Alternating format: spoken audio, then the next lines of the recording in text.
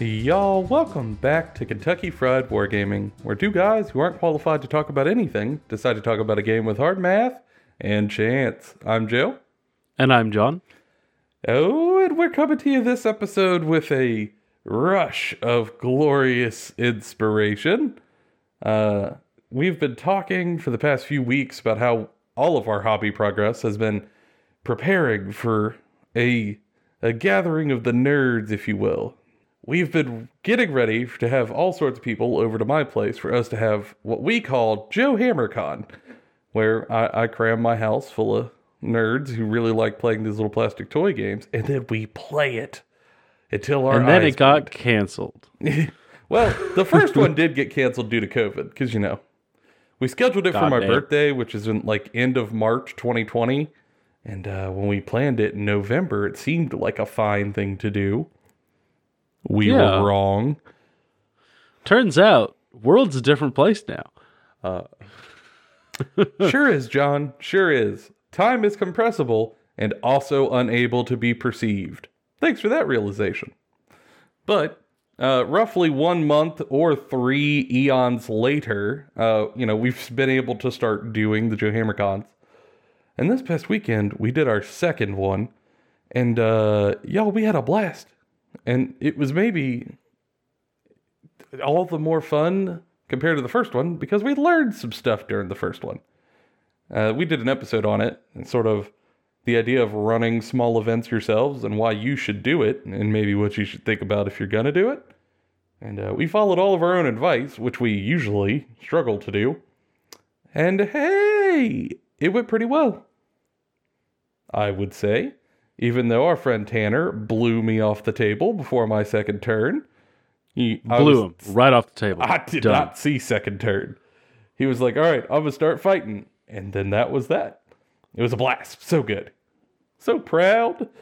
We had an absolute ball of a time, and we're going to talk all about it in the hobby progress. But afterwards, we kind of got to talk about something that was at first just a small ember of an idea in the back of our collective group consciousness that we kind of sort of went, yeah, that might be a cool thing to do sometime. But after playing together at Joe HammerCon, we need to do it imminently. On this episode, we're going to talk about the idea of Crusade, what it is, why we think it's so cool, and how we're going to run ours, and maybe throw some of them rules out the window. We thought it'd be a fun discussion. Before we hop into that, hobby time and games played.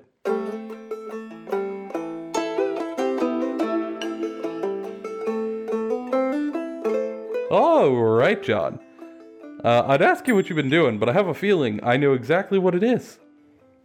So we're going to talk about Joe HammerCon. But first, I need to talk about the thing that I made last night. Yeah, this may or not be tied to the Crusade. Yeah, it is tied to the Crusade. I'm going to warn all of you now, it is. I built a Gene Stealer cult food truck. It's got a pure strain Gene Stealer inside of a trailer with like a fridge in it, and he's like holding out a skull. And as one of our friends, Perry, so aptly has coined it, it is the come buy your $1 cheese skulls until we burn all of the Imperials off this fucking planet. You can get these $1 cheese skulls, so come eat your fucking cheese skulls. I have seen the many. It's glorious and dumb in all the best ways. God, yes, it's very stupid. I'm a huge fan. And so I'm going to run this entire narrative campaign as if I am trying to take over the 7-Elevens and start a whole entire chain of Gene Stealer cult food trucks across the Imperium. Or something else dumb like that. We're going to be having very different campaigns, but we'll talk about that later in the show. What else you been up to? I mean, obviously Joe HammerCon, but did you have a whole lot of prep you were doing the week before? Because let me tell you, I did. I had a lot of prep in the sense that I had to get a lot of stuff done ahead of time so that I didn't have to stress about it with Joe HammerCon. Unfortunately, I didn't get all the painting done I wanted to do. I didn't finish the army. I did do some last minute printing, because I goofed, and then just kind of base stuff. I got a lot of base coating done. I got like some details done. I only had one model that was unpainted. Like everything else was painted, just not as well as I wanted it to be. And mostly just prepping to get ready. I think the biggest struggle for me for getting ready for Joe HammerCon in general is just remembering that like transporting models is a thing I have to do when I'm not playing at my own house. You do, and you got to transport them for like an 1.5 to 2 hour drive. Yeah, which is a whole other ball game.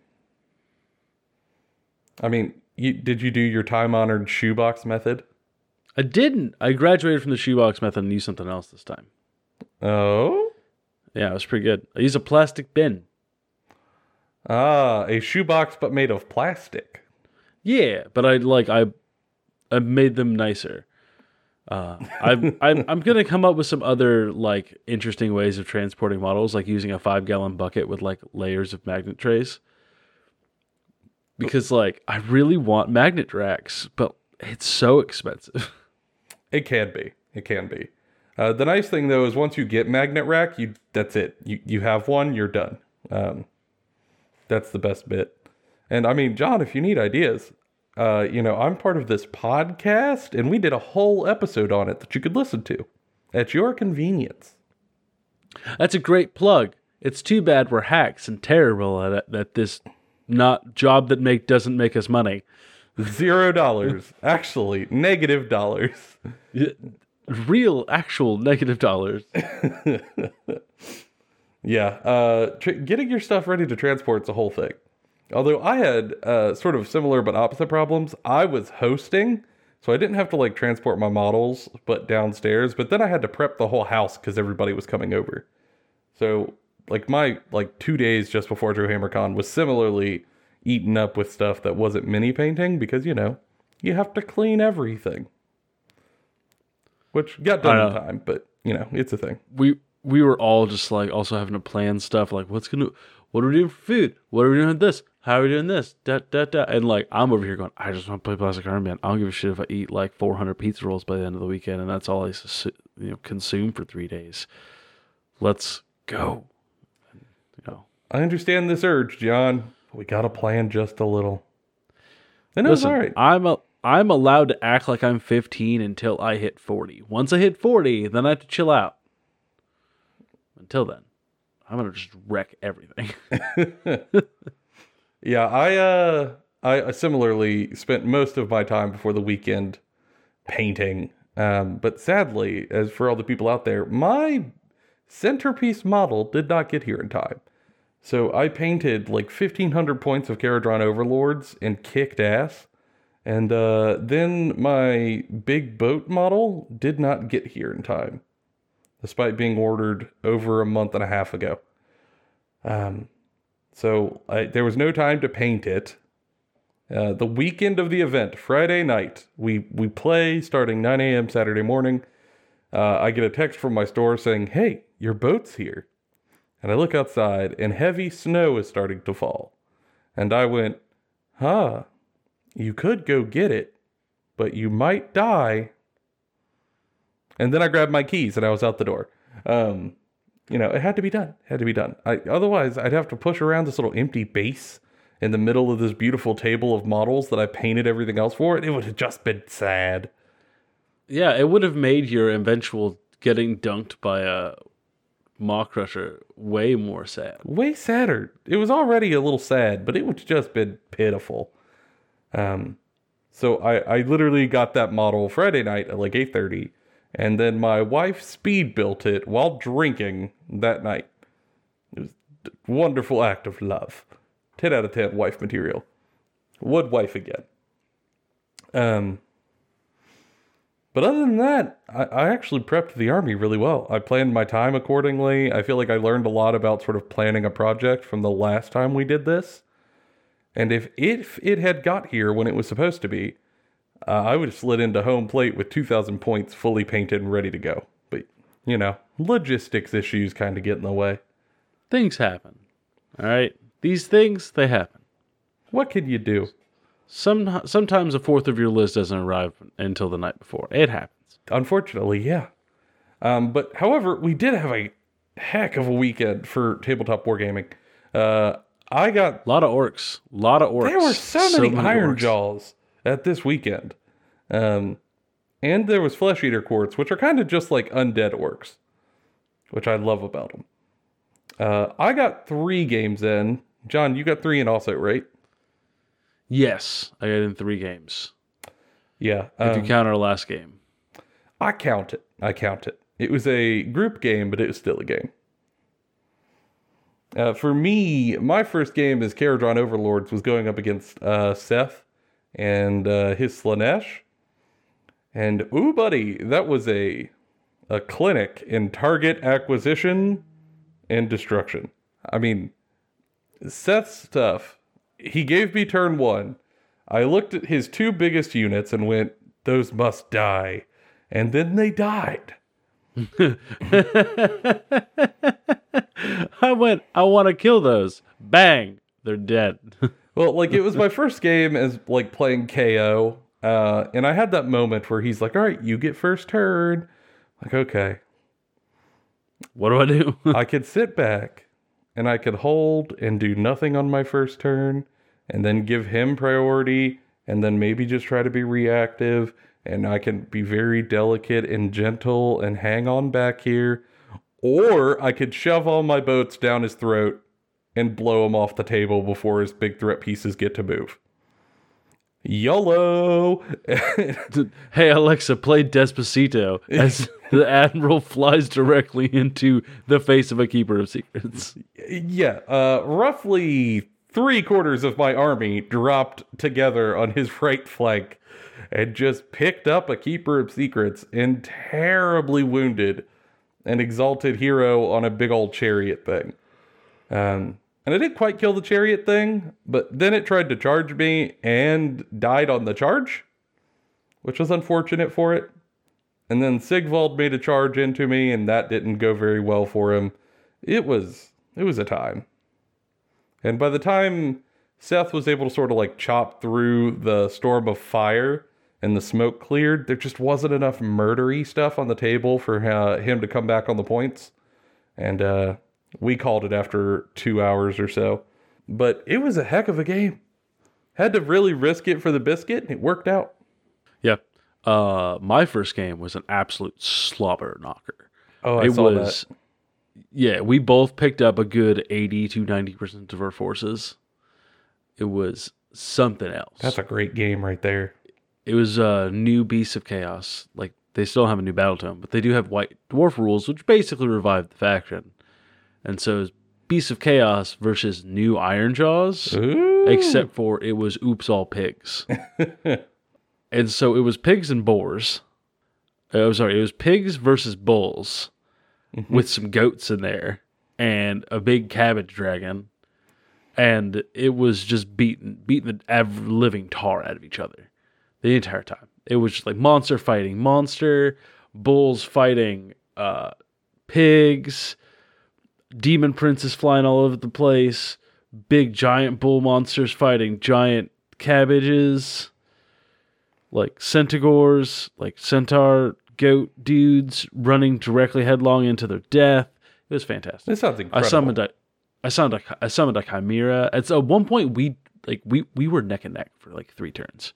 It wasn't until like the end of turn 3 did I eke out just enough of a like victory point advantage, and then also rolled really well on a double turn to do some damage. Ooh. To kill him. Like the double turn is what won me the game. But honestly, I wouldn't have even been able to win in the double turn if Tanner would have made like slightly different decisions in the first round. Mm-hmm. Like, it was a very close game of Warhammer. It was very good. It made my second game of Warhammer feel not so bad when I got spanked by Lucas's Nighthaunt. Who knew that an army that was all about having high rend going up against an army that ignores all rend was going to be rough? Well, it was rough, but what ended up actually costing the game is I just couldn't do any of the things that I needed to do when they needed to be done. And I made some poor choices in like movements and deployment. First off, like I think he definitely beat me out on deploying his stuff more synergistically, and I just didn't bring my A game to the game. Mm-hmm. And he did just kind of wipe me down. It did have one of my favorite moments of the weekend though, where like I started counting up all the wounds that I had saved, and I was like, okay, cool. Each of these things are 2 wounds apiece. I'm gonna save because my 40k brain's kicking in. I'm like, okay, there's 2 there, 2 there, 2 there, 2 there. And I'm not thinking that they're 2 damage. And I'm like, okay, so one survives. Wait, one survives. Cool. And I turn and I look up at Lucas, and he makes the sign of us like pantomimes a scythe, and just goes 2 damage, and it wipes the whole squad. And it was perfect. It was such a funny moment. And there's lots of little moments like that in my second game where it was, oh yeah, I think I did really good things. And dude go, yeah, but ghosties. I definitely want to fight as Nighthaunt again. I think fighting as Nighthaunt as like Skaven would be hilarious. So maybe that'll be a future fight. I mean, that would be a match where we could save on not having to buy a gaming mat, because there's going to be so many models, you'll never see what's below their bases. Yeah. It'll be amazing. I'll bring like 400 rats. Screw it. Just get to push Clan both your vermins. armies around with a dustpan. We'll just remove the restriction on reinforcement rules. I'll play Skaven. Good God. What size is that Skaven slave unit? Yes, this is 1 cubic foot of Skaven. Oh yeah. It's a 5-gallon bucket of clan rats. My bad. Roughly. What about you? How was your second game? I know the answer, but for the listeners, I'm gonna pretend like I don't. It was bad. I had my second game into our buddy Tanner, who brought his Iron Jaws that were really like firing on all cylinders. And I was playing KO, which are not an army firing on all cylinders. And like, you know how before you play an army for the first time, you read a percentage statistic and you're like, oh, this army has like a 43 to 45% win rate. Like I know that's not great, but like how bad could that really feel on the tabletop? Had a little reality check. So like Tanner deploys and I deploy and we have multiple objectives, and I'm sitting there thinking like, okay, I can hop to this side of the board, I could drop some units off, I could then hop back over here, grab another objective, I could start on my deployment zone to grab those immediately, and maybe if I could just survive a little bit and kill a key piece at the start, I could kind of outlast him over a little bit of time. I will kill the Maw Crusher immediately, and then whatever firepower is left over, I try to kill a unit of pigs. So like, let's see what that does. Game starts. I get my first turn. I put almost 1,200 points of shooting into a Maw Crusher with a functional 2-up save, maybe 1-up, with the ability to ignore rend and stuff. Those 1,200 points didn't kill it. Just didn't kill it. Did nothing. Like, I wounded it pretty badly, and then he got to heal. So, like, it was just rip-roared and ready to go. And then he got his turn. He made 3 of his units double move. Made 2 of his units double damage. Did a couple of like long bomb charges with +1 to charge, and then also had -1 rend across the whole army. While also doing some like war chanta buffs. One of them was the heal, the other was a plus to wound. It was terrible. And I gave him the advice, like, yeah, you could send in these Ard boys to absorb the overwatch from the big boat. The big boat could not even kill 1 unit of Ard boys. It was awful. And then he deleted my army before I got a chance to react. Because they have this rule called Smashin' and Bashin', where if they kill a unit, they immediately get to activate another orc unit somewhere. And he activated his first unit and didn't do the Smashin' and Bashin'. And like, you know where you have that internal monologue with yourself where you're like, oh no, your opponent's made a mistake. Well, if I don't say anything, I could probably survive and try to win this thing. But then I'd also be a dickhead. Alright, I'm gonna help him kill me real bad. And that's what I decided to do. It's like, hey man, like let's have a talk about sequencing real quick. And it was a nice teachable moment of all the stuff that we talk about in the podcast when like I could have just been an insufferable shithead. Chose not to. You should also choose not to for people out there in listener land. And instead taught him how the rule worked and talked him through the sequencing on what he should choose over and over so that he can make sure he kills something with every swing so that I don't get to engage with his army and he just gets to do all of his attacks all across the board. Yeah, that was a rule that we didn't we didn't know before. Like, because I don't know a lot about Iron Jaws. Mm-hmm. I should have. But he thought Smashing and Bashing was, I can have a unit that hasn't charge in and fight. That's how we played it. And then we were wrong. No. Looking back at the first game after finding out that's how that worked, our first game would have been much different. Yeah, it's a very strong rule. Incredibly strong. And I mean, he started his attack chain. I didn't get to interrupt. And he obliterated my entire army in one activation. It was brutal. And I'm like, oh, this is what people mean by KO or the shooting faction and not good at it. Ah.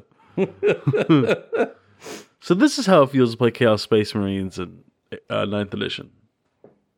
I felt like one of the memes just like, hey, what's that? Oh, this here's the Kharadron Overlords. There's their premier shooting faction of Age of Sigmar. Oh, cool. Are they good at it? No. Like, it killed me. It was hysterical to watch, but brutal for a game. Just brutal. They're no Luminoth Realm Lords. That's for sure. Or Cities of Sigmar. Or Stormcast the Turtles. Of Sigmar alone. You leave Cities of Sigmar alone. They're allowed to be good at shooting. Or Daughters of Cain. Or that was kind of ridiculous. Also kind of ridiculous. You're telling me the shooting army shoots worse than the dinosaurs? What is this? Dinosaur DNA. And it shoots worse than the melee blood worshippers? What are we doing? Spare no expense. What are we doing? Spare no expense. So good. So confusing. So funny. Ludonarrative dissonance. It exists. But it was a fun time. It was a nice moment for me to kind of practice what I preach. And then we all took a break for dinner and then did a big old group game where we put together some teams where we had 3-on-3 action for the rest of the evening. Instead of trying to cram in like 2 more games, we were just going to do one big game together. And it was 2 Iron Jaws forces and a Kharadron Overlords force together versus 3 Chaos factions, one of which was Slaanesh, the other was John's Beast of Chaos, and the third was Khorne, but with Be'lakor helming the army. And the mission was really simple. Be'lakor the Chaos faction needs to kill the giant boat that is using the orcs as a screen to like accomplish their revenge on Be'lakor, or Be'lakor needs to die. Like, that was the goal. And what unfolded over the next few turns was like the most bloody thing I've seen in a long time. There's a lot of death. There's a lot of death on that table. Yeah. We started at 9 p.m. We ended at 3 a.m. So many dead models. To be fair, daylight savings time. That's true. So functionally, like 2:30 is when we stopped. But, we lost an hour in between. But still, it was a long match, and there was just so much killing to be done. Who knew that if you had a strong melee force combined with 1,000 points of murder shooting, that'd be good? Turns it out, was very good. It was pretty rad. It was, if you hate chaos, you would have loved to watch that game. Yeah, just a bunch of orcs going, "Oh, I get them!" And as they charge forward, thinking the booming clouds above them are Gork and Mork guiding the way, and it's actually 1,000 points of Caradron Overlord. Just like a hero inside of a big boat with 10 Thunderers, unleashing death on any key target that would slow down the orcs. We just kind of made like a pointed spearhead towards Be'lakor and where he was at, and like a little tail of chaffing resistance behind. And that was an effective strategy, gotta say. John did almost find a gap in the defenses with some really, really fast beastie shenanigans. That was neat. Mm-hmm. Threw a chimera at my rear end, literally. Didn't quite work, but yeah. I did shoot it out of the sky, yes. 110%. That is how that math do. But it was really fun. How that math do. And, we got towards the end of the match. Be'lakor died to the round of shooting from the Ironclad after we essentially went, "Y'all, it's too late. We just got to roll these dice. Let's ignore all the other bullshit." And it was a victory for the dwarves, which they badly needed after the thorough ass kicking. And, we had all that fun, and we all went to sleep, and we woke up the next morning like zombies. But what we couldn't help but talk about was the idea that we were having so much fun playing these little minis together that maybe we should fire up an idea that we had kind of put to the side a little while back. An idea about Crusade.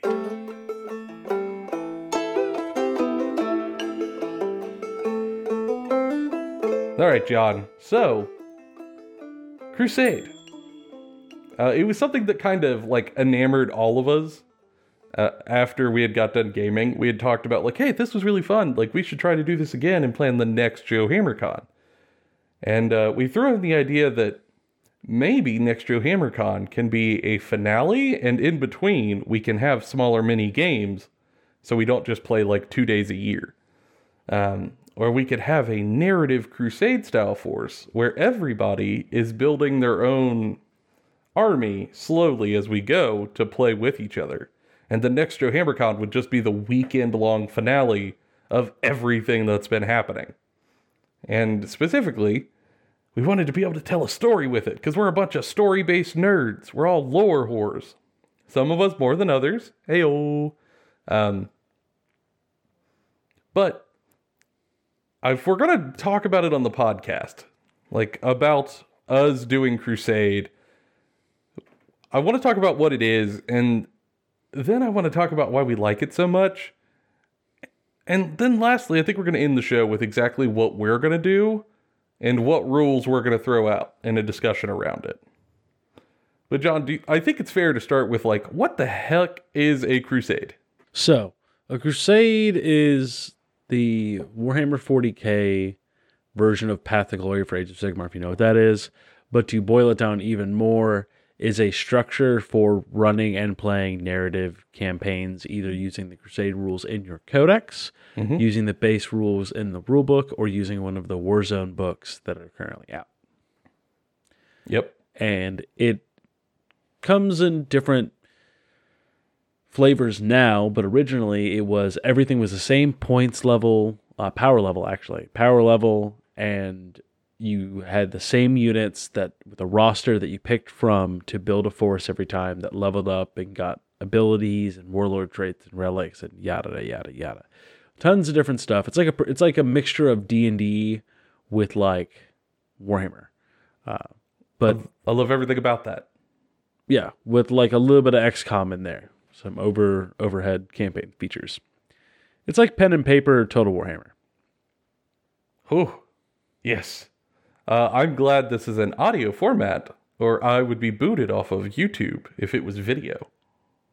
Just indecent over here, John. I'm too excited. Talk about nothing. Yeah. Talk about folks. Talk about cooks. Yeah, I think that's largely the gist of it. It was made as an idea that you could get together with a group of consistent people, whether that's your buds or like a gaming group or hobby club or something. And you can all Someone you bribe to play this fucking game with you. Yeah, somebody you could just like beg to play. And then you can all play together over time in a consistent sort of game night. And, you would tell a little story with your faction about like your hero who could gain experience or maybe die, or, foot troops, they could do the same. And it's just so freaking cool.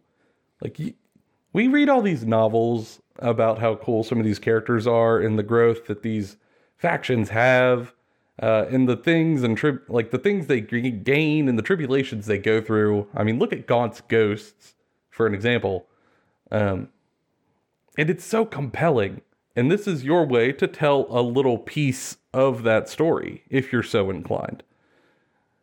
And I think that's the niche Crusade is meant to fill. And some of that is really why we were so pulled to it. So I think for us, largely, why we want to do a Crusade together so badly is that narrative games... Well, I will say narrative gaming has a small piece in every game you ever play. Every army shows up to the table with a little story if you're so inclined to care about it. There's fluff that makes the inbound balance of each book, who the factions, who the leaders are, where they come from, what world they're from, maybe what they're kind of trying to do. Same thing for your opponent. And if you're so inclined, you could tell that little story in your head of, oh, I'm coming here to get the relic. But most pickup games are lacking a robust story element, just by nature of what they are. It is hard to sit down with someone you don't know and go, hey man, I want to tell this story. Do you want to maybe think about our characters' backstories and their compelling yet conflicting motivations, which will end with both of them being correct in their own justified worldviews, but still having to kill one another regardless? That's a lot to ask of someone that you maybe just met. Yeah, and I find the best way of explaining it is your normal game or your pickup game is kind of like every strategy game's random encounter, or time you have to fight somebody so that you can complete this minor objective or side objective, as opposed to main story missions or main story combat, in which we're much more funky, much more weird. Take some risks. Might start off imbalanced kind of thing. There might be some cutscenes, by the love of God. Boy howdy. Might get weird. And I feel like that's what we're trying to get to with this campaign, right? We're not trying to have perfectly balanced games constantly for 6 months. Yeah. We're trying to tell a weird story. I'm going to be playing Genestealer Cult, for instance, and I might lose every single game. But if we tell a cool story, I'm not going to care. I'm here for my, Genestealer Cult food truck and my dirt bikes and my Toyota Hilux. You could have so many technicals, John. So many technicals. Many technical, brother. Yeah, I mean, the focus becomes the narrative in a way that pickup games just aren't usually, and it's delightful. And also, it's slow grow, and you're going to be telling the story not just through one match, but multiple matches. And things are going to naturally happen to your models, or your characters, or your vehicles. Those things and stories that we all remember forever are going to happen to you, as they do when you game. It's a game of statistics and dice. You are going to have someone eventually that may roll 4 6s on a save thing and keep themselves alive when they absolutely shouldn't have. And you might end up giving them a special name or a special ability because of it. Call them the Ironclad, because they stood up to this withering fire that should have killed any other mortal being. Or the opposite direction, as happens, you might have like one pitiful guardsman shoot his one last rifle into a badly wounded tank, and through a bunch of terrible and great rolls, kill that thing. And now he's promoted, he's the leader. These are little things that happen to us constantly that are just kind of fun memories. But when you're in a crusade campaign, you really get to work that into the story. There is a permanent gravitas to those characters because of what they experienced as part of the campaign that you're in and the group story that they're a little piece of. And for us, I think that's also incredible because it makes every time you sit down to hobby on that model more engaging. You're just going to look at them differently from that point on. Yeah, and it helps inform how you're going to paint, right? Like when we sit down to paint a unit or paint a squad, right? Unless we're batch painting large amounts of stuff for a game, we're thinking about like, what's this dude do? What has he done? What is he going to do? Who does he fight? And tell like a narrative with the paint job that we're doing or the basing that we're doing. And it's easier when you know who you've been fighting. Like you have a system that you and your buddies built that you guys are fighting in with like planets and that make basing schemes off of that. Like you might add little trinkets and stuff on the bases from the different factions you're fighting. Stuff like that. Or bits for conversions. Ooh, that's fun. Yeah, it's amazing. If your guy took down like a big old Carnifex, maybe your buddy has some leftover Tyranid bits that you slap on there for battle honors. Why not? He did the thing. He earned it. And that's just so fun. And I think the last bit that really gets us, that I'm already alluding to, is that you're not just telling a story by yourself. You're not writing a Warhammer novel alone. Instead, you are getting together with a group of people to tell a story together. You are all bringing something to this campaign. You're all going to have different factions with different goals, probably very different objectives, and varying campaign mechanics that you're going to have to try to figure out how to work together and interact in the world. And through that being the ultimate end, you're going to make a collaborative story. Which, for people out there who play D&D, you already know how fun this is. But if you haven't dipped your toes in, it is a really unique experience that I hope you try at some point. Because for us, it's a blast. And that is, I think, the biggest seller for us, just with our personalities and group. I mean, John, we wrote stories for like 90 people for LARP. Yeah, some big number where we had to write for a whole bunch of people. Some shocking number. Like very reactive and interactive shared stories where we weren't the end-all be-all of what happens. Like, we wrote stories where other players got to take actions and do things in an environment and setting we made. And this is kind of similar, just with little plastic army men instead of like foam swords out in the woods. Exactly. But a similar concept that like, you set a stage with everyone's buy-in, and then, you're just kind of out there moving around in it. Yeah. However, John, we're not quite running things exactly out of the book, are we? Nope. GW made some poor decisions, in my opinion. If other people like it, you're allowed to. And I said that that's dumb. Yeah. Not all of the Crusade mechanics really work for us, but that's why we're just going to take some of them and throw them out so that it could be fun for us. And this is a thing I kind of want to talk about before we move on to exactly how we're going to be doing our Crusade. But the idea of sort of rules being an untouchable taboo. Because one of the players in our group, Lucas, hey Lucas, when we first brought up the idea, he was genuinely concerned. He's a newer player. And he's like, oh, how do we make all these rules work together? Like, what if they don't click? I don't know how we're going to balance this thing. And gently put, we explained it long form there, but you kind of don't have to. It is a narrative campaign amongst a small group where you're all going to be interacting on a regular basis. For us, it's a campaign that isn't competitive. It's based around a story with friends playing in the group. And as such, you can have a conversation to throw out just about anything that isn't working for y'all. Anything at all that gives you some frustration or some friction and nobody likes it. Just toss it. Why not? Yeah, this is not a tournament, right? This isn't even a narrative like event with strangers. This is a bunch of dudes getting together who regularly play this game together and tell stories. Which is very easy to just take stuff you don't like, especially in a secondary system within the core system of itself in the game, and throw it out. It's not like we're throwing away whole data sheets, right? For factions. It's not like we're taking out entire faction rules. Like if we decide that, like, man, like an example that we're using, the requisition and the way you get requisition didn't work for us because, well, we've got guys who might not be able to play all the time. We've got guys that play hours away that can't play regularly with us. And we are playing in two separate states.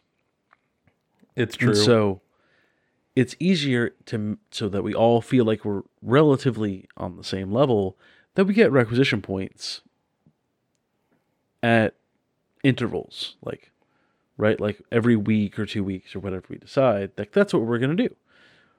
Because if someone misses a couple weeks because life happens, we're all adults, it doesn't feel bad, right? You don't feel like, oh, I fell behind in my crusade, might as well not show up. Now everybody else is running around with 1,500 points and I'm at only 1,000. Like, just nobody likes to be the level 4 rogue no one likes being the level 4 wizard in a party full of like level 9 characters. No, it kind of sucks. Yeah. So for us, we're just changing it. You could just do that. So for us, one of the things we're going to do is we're going to levelize requisition gain so that everybody has similar requisition. Well, I should say similar, exact the same requisition. You know, if you win terribly, you know, you stomp your opponent, they're blown off the board. Whatever, you're still getting the same requisition. If you lose terribly, you're still getting the same requisition. The incentive to be a tryhard is just gone. And if you can't make it because you live 5 hours away, that's all right. You know, just play when you can. We'll make it work out. Because that's what works for us. Also, being able to go, hey, we're all at roughly the same power level. You don't need to worry about winning. People won't necessarily try to win games. They'll try to play for the narrative. Mm-hmm. So if the narrative of this mission is I got to defend this like little small outpost in the middle of nowhere, well, I'm going to try to defend this little small outpost in the middle of nowhere. I'm not going to try to like spread across the board and use all the secondaries to get the most amount of secondary points while holding objectives like I do in every game. No, I'm going to try to hold this little square. I'm going to hold this quadrant of this table. For whatever reason, this matters to the story. And by God, I'm so bought in, I'm not moving. You have to drag my corpse out of here to get me to leave this place. And I love that. Oh my God, that's good. Also, one of the things we're going to do is, for us, we want to use this as an opportunity to hobby as a group. Because every time we've had to hobby as a group for Joe HammerCon, for like an event, we have had a blast. And it's also just been incredible motivation for all of us. We get so much more hobbying done when we're kind of pushing towards a group goal. So for us, we're going to try to play into that. And instead of having like one power level that we stay at the whole time, we're going to do a slow grow league. Because that, for us, would make us hobby more. It would keep us more engaged. You start with a small force, and then over time you build it up until the next Joe HammerCon. We have a big finale where we all fight each other. And while I've been told that there are now slow grow rules, but that wasn't the case at the start. But whatever, we just decided how to do it on our own because it would work better for us. So we just decided breakpoints. For the first month, we're going to play at 500. Well, 25 power level. The next breakpoint, we're going to be playing at 50. And then 75. And then 100 for the finale. And you could just do that with a conversation with everybody playing. And, it's definitely a deviation from the rules, but it just works so much better for us. And again, we're just trying to give examples of how you could change things to better fit your group for whatever you need. And John kind of alluded to this earlier. But we're also leaning heavily into a narrative. Heavily. So for us, the story of like small groups getting in skirmishes and then having this ever escalating war as forces grow to try to take the sectors just fits so well for all of our armies. And we're also going to introduce the idea of sectors, like sectors of space with multiple planets in them. So for John and I, our campaign mechanics require that we both try to take over a sector. And there are rules for like auto-generating planets. And we were kind of talking through what to do with those. And we had the realization that if John has his own sector, and I have my own sector of space that we're both vying for separately, he can have people who live geographically near him, like the players who live geographically near him, fighting over his sector of space with him. And then I, the northern group, can have my own sector that I'm mechanically fighting for, as is like the narrative rules in the Tau book. But I could have the northern people fighting over my sector with me, giving us objectives between games and during games, as we tell this grander story of trying to colonize or integrate or destroy this weird little fringe sector on the edge of known space. And for us, that's going to work wonderfully because it gives us a reason to keep fighting each other. For example, I'm playing Tau, so I'm going to be coming in as an integration force, where, the Tau have been trying to get this sector of space to join their Tau empire for a while now. But one thing that will really kill those negotiations is if these terrible, terrible other factions come in and start killing the populace. Because then negotiations can't happen anywhere. And I'm going to be trying to hold back this tide of Imperial invaders with the Sisters of Battle, and Travis is running Black Templars. I mean, that'll change by the end of the week. But for now, it's Black Templar, where I'm trying to hold back these terrible, terrible faith-based zealots while they are trying to subjugate the system conversely and burn out the Xenos and any sympathizers to kill them and take over with an iron fist. And I just love that. I love it so much. It gives us a group effort to work around and towards. And you could bet your bottom dollar every time we look at an objective marker, we're going to go, ooh, what is that little piece? Like, what's that little piece of the table? What's there? Is it like a supply depot? Is it like a bunch of civilians are trying to get out? Is it a vehicle that's important? A research station? And I alluded earlier to I am building terrain pieces to fit a board that I'm going to build for a planet to tell a narrative with that matches with my force. That will, work with one of the other people I'm going to play with a lot, Tanner. Like, he's going to be playing Speed Freak Orcs versus, dirt bike, truck, Genestealer cult. So, it's all speed, Mad Max, Guardians Galaxy silliness over here. Like, we can also play different flavors, right? And see what happens when they mash. Like, what happens when you mix your mashed potatoes with your peas kind of thing. Deliciousness. That's what happens. I prefer to mix corn with mashed potatoes, though. I mean, whatever. I'm also going to build a Speedway covered in Genestealer cults with tiny little bags of Doritos and Mountain Dew. It's going to be great. God, I can't wait. I'm taking this seriously. Not at all. Don't get me wrong. I love the lore. I love all the serious stories. I'm a big fan of all of it. But I think that sometimes it's just great to make it just a halfway silly cosmic horror faction. Well, and I think that does tie into our last thing. The last deviation we're going to have from normal rules. And this might be the biggest one. Because it's extra. Y'all, this is extra as hell. If you're out there listening to this, you do not have to go as far as what we're going to do. I'm going to preface that, I'm going to preface this statement with that. Because it's way much.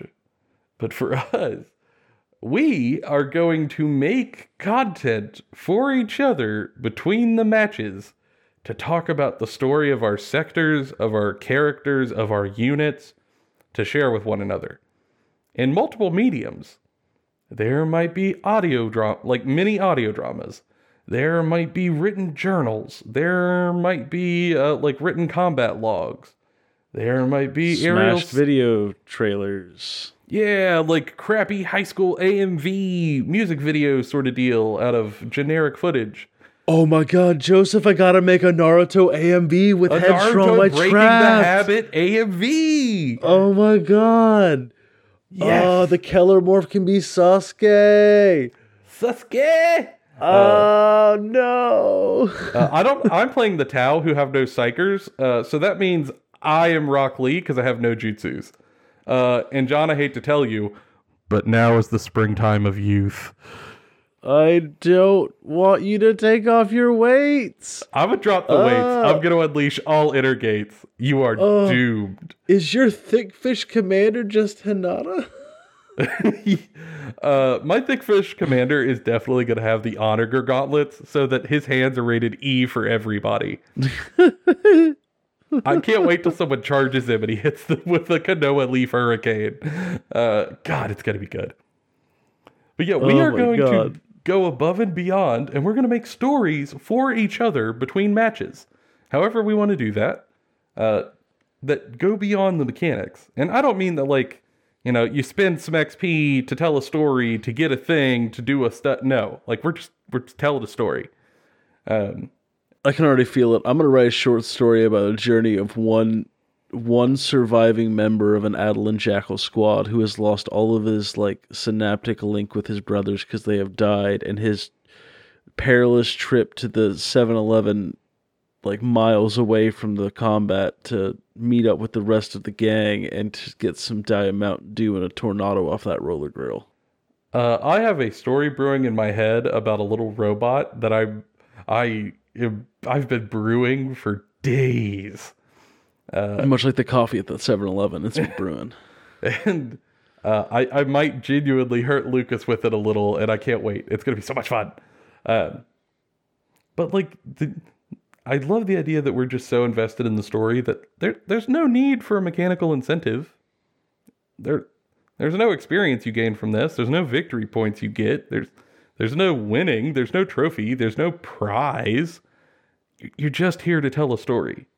And your reward for telling the story is getting to keep telling the story together. Yeah, that's the entire point, is that we just get to have a good time and tell each other rad stories. And when this is over and we do our finale at the next JoeHammerCon, we'll just do it again, but with something else. Like it's like that meme with the messed up Goofy that just says, "I'll do it again." Like it's, You want to see me do it again? Yeah. it's just gonna be us doing it every time.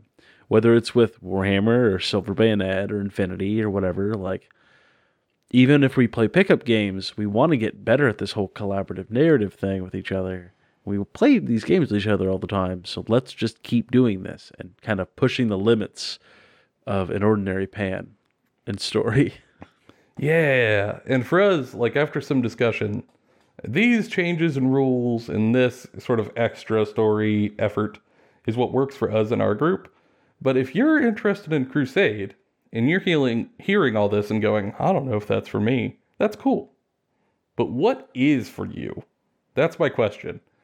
Like, if this doesn't fit for you, what would fit for you? What would work for your group? And if there's some ideas you have that, like, maybe we're not thinking of that you think might help us with our campaign, feel free to let us know. Please do. Drop a comment, tweet at us, yell at Joe on Instagram, whichever. We're on these social media things. And we are not afraid to take suggestions. We do it fairly often. Just ask Shane. Stuff happened because of him. And if you have great ideas, we'll implement them right into our Crusade game because it hasn't started yet. And it'd be a great time to put those changes in. And if you want to go above and beyond, and maybe you're kind of liking the idea of getting your own Crusade thing running, take this video and share it with your group. Share it with your buds. It helps us a lot, but also you might be able to kind of start a little conversation and try to get them interested in doing a Crusade together so y'all can find your own fun way to have consistent gaming over a couple of months. Might be worth doing, and we'd appreciate it. And in the meantime, we're going to keep coming up with ideas and hobbying on our Crusade forces, and there will probably be a couple of episodes of like narrative concepts that come out of this campaign. that we might see episodes on later. And in the meantime, we'll be working on them. For now, I think that's been all of our opinions. Bona fide. Kentucky Fried. We'll see y'all on the next episode. Yeah, almost due from the 7-Eleven.